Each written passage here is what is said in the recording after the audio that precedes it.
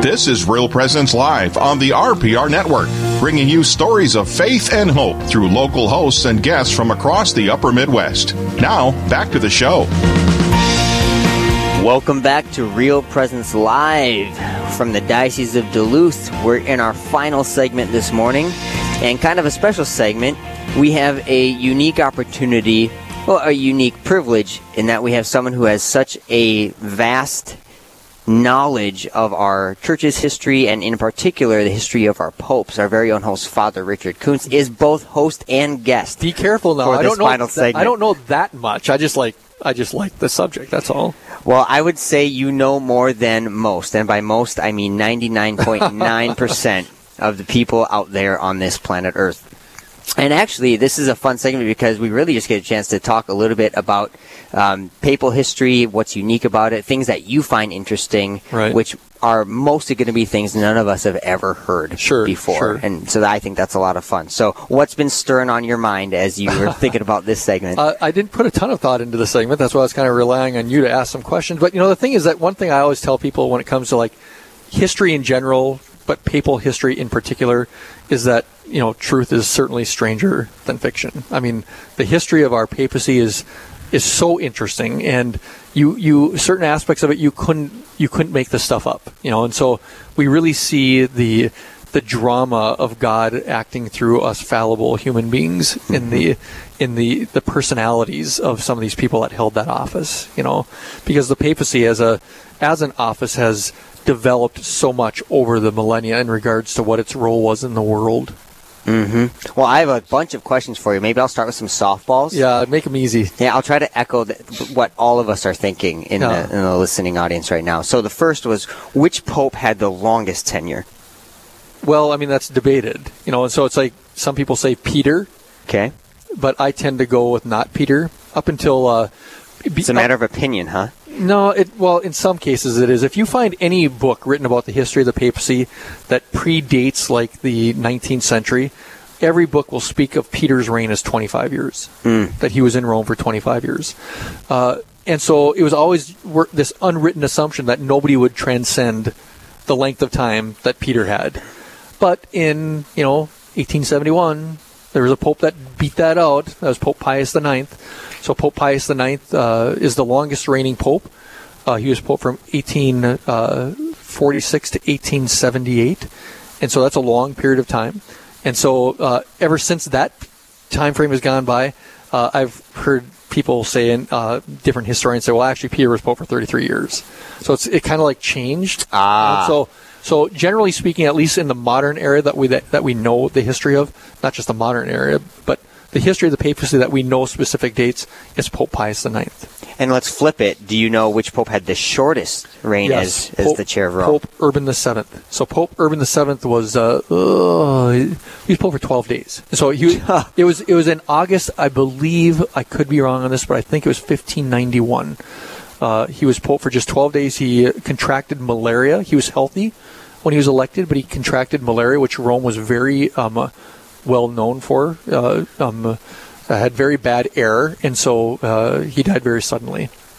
We have a question coming from Brandon here. We're trying to stump you. We're going to start throwing some more fastballs. You're going to be able to stump me, I guarantee you. So which name have the most popes taken, to your knowledge? John. John's the most common? Yeah, John 23rd. So, John, that was an easy one. Brandon? Because it's come got the Roman numerals after it. There's been 23 Johns. I get it. 23 Johns. Okay. Jeez, So there's only been 2 John Pauls. Only 2, yeah. And I'm hoping that there's no others. I kind of like, he broke the mold, John Paul II, and so I'm kind of hoping that we won't have another John Paul. A question from our fearless production assistant, which was a question I had in my mind too. Who is the youngest pope to get elected? Yeah, right. And there's and it's interesting that Eli's asking that question because Eli just turned 19. He's very young. Does he have his driver's license yet? I don't think he's got his driver's license yet. I think his mom still drives him to work. Yeah. But it's very coincidental that the 19-year-old Eli asked me that because according to history, the youngest pope was 19 when he was elected, and that was Benedict IX. Wow. What So era, like, roughly? Oh boy, that's I think that's 11th century, I believe. My knowledge of the papacy gets better in the modern era. Okay. So a lot of the the Dark Ages, even the early papacies, there's a lot of information we don't have about those popes. Mm-hmm. But my interest has mostly been Renaissance, and then from there forward. Well, let's take it from the Renaissance on. Now, it goes without saying, your favorite pope is St. John Paul II. By far. And you would probably argue he's has made one of the biggest impacts on the church as well. I would. Is there another pope in that era that you would say stands out as making a huge impact on the church? I mean, we've got... in a positive way.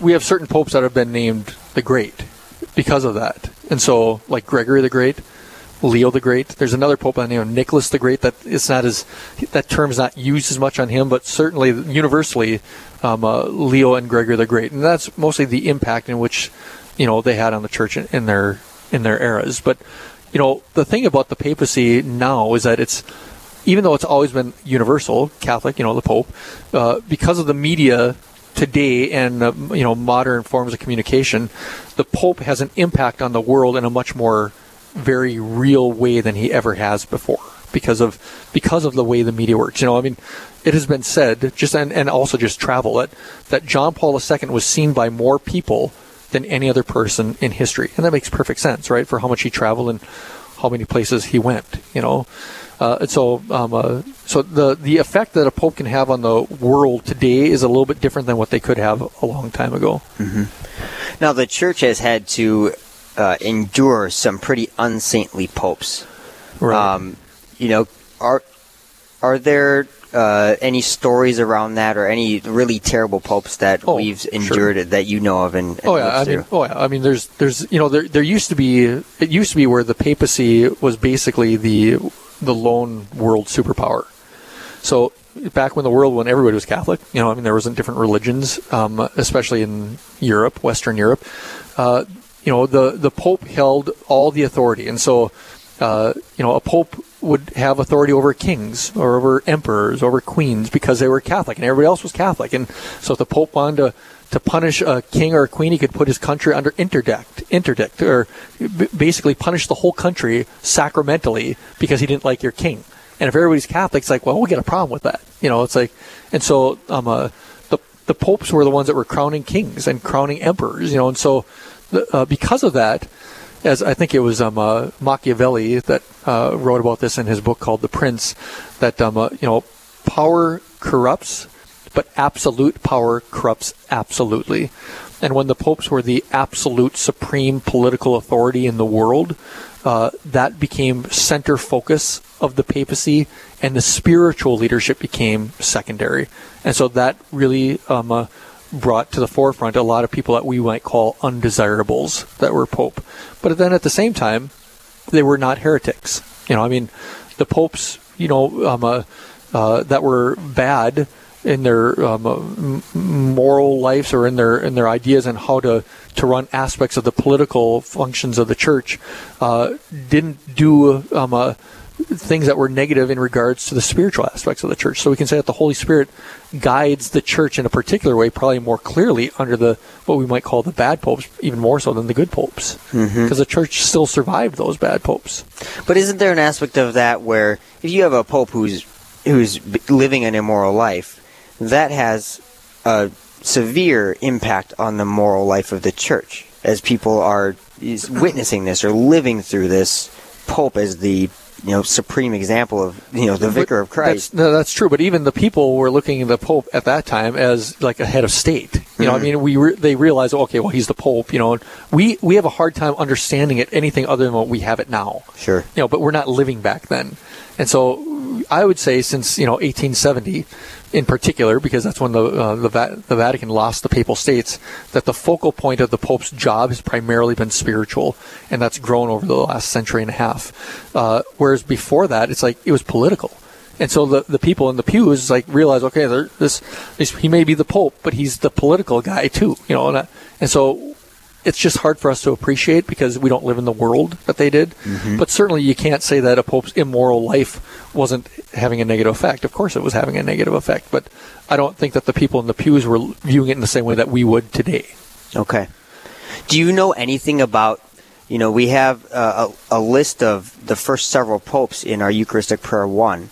There are several of the early popes are listed. Do you know anything about that first group of popes, and what was it like for them as pope? What were they dealing with as the church was in its infancy? Yeah, of course, they're the Bishop of Rome, and that's the way they viewed themselves primarily. Although we do see in early writings where, like the letter of Clement and other letters, where the Pope had authority over other like Catholic communities, and that they would be deferring to Rome and the Pope to judge something or to either even punish something. And so in the infancy, the papacy looked a bit different, obviously, than what it does now. But how they were elected was different as well. Basically, the priests of the clergy of the Diocese of Rome would get together and vote among themselves who would be the next bishop. And so we still kind of hold on to that a little bit, because when a guy is made a cardinal these days, he's given a parish in Rome that he's in charge of. It's called the titular parish. And so we still retain in our election process and conclaves what they were doing in the early church. So when a guy is made a cardinal, he's given a parish in Rome. He's officially a clergy of the Diocese of Rome. And so he's voting for the next pope, just like they did in the very earliest stages of the church's elections for papacies. That's incredible. Yeah. Do you have, regarding the upcoming Vatican returns to Duluth, what's your oldest papal artifact, or one of them? I would say that I've got a small portion of wood from the Chair of Peter, which is, the Chair of Peter is inside Bernini. If you look at St. Peter's Basilica, the big window of the Holy Spirit, the big dove, that's called, that's Bernini's chair, the altar of the chair. There's an altar there, and inside that chair, right underneath that window, massive chair, is actually the chair, the wooden chair that Peter himself used and sat on, the original cathedra, if you will. And of course, some people can say, well, that's a little bit questionable, but it's there. And so I've got a sliver from that actual original chair in a very fancy reliquary. So that's just one little, and that will be on the display for the Vatican returns to Duluth. And so enough about that. We'll talk more about that in the future. I want to get our young Eli back on the air. So if I'm the young Eli, does that make you the old Father Rich? Maybe. I see that you asked another question. I did, and you ignored it. Oldest pope when elected, according to tradition, it was a pope by the name of Agatho, who was pope just, I think, around 100, 101 when he was elected. Ooh, there you go. He's up there. So how long did he serve as pope? Until he was 106. He died at 106. Huh. That's a little bit. That's kind of shrouded in legend too. Anyhow, how's it going, young Eli? Oh, it's going pretty well. Just sitting back here in my little booth without windows and just on a high chair. Actually, no. My chair is quite low down to the ground. Oh, okay. It's pretty nice. It's got a couple handles. Short legs. Are your feet touching the ground? Articulating office chair. My feet are touching the ground. In fact, yes, right. yes, they are. All right, Eli. Why don't you give us a little bit of a lowdown on the next show? Well, I could do that. Yes. Here's what's coming up on our next show. That's tomorrow morning, 9 to 11 a.m. Central. Coming to you from CC Heights in Rochester, Minnesota, hosted by Steve Splonskowski and Michael Goldsmith. It's a hot button issue that the Sisters of St. Francis in Rochester want to keep at the forefront of people's minds.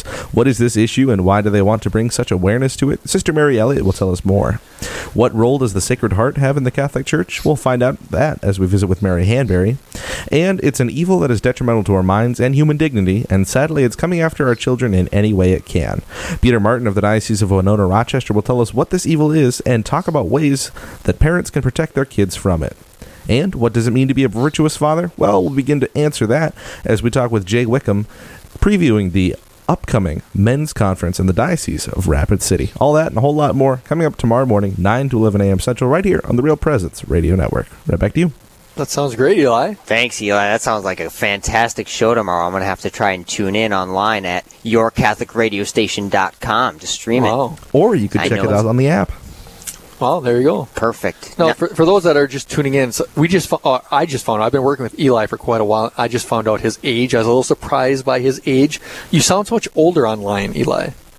Or on the air. He was born older, I get that a lot. Father. He was born older. Well, what's next for you today, Father? Saving souls. That's what priests do. So, how about you, Kevin? Saving my family souls. Yeah, very good. All right, well. It's great to be here with you today, and we had a great show, a lot of fantastic insight from our guests, and as always, it's been a pleasure to be here in your beautiful gathering space with the lovely stained glass window. So thanks for hosting us today, Father. Well, thanks for being here, Kevin, and we certainly want to give blessings to all those that are listening. So may Almighty God bless you in the name of the Father, and of the Son, and of the Holy Spirit. May He keep you throughout this day and keep you safe and joy-filled. Amen. Amen. Have a great day. Thanks for listening. Tune in tomorrow. God bless.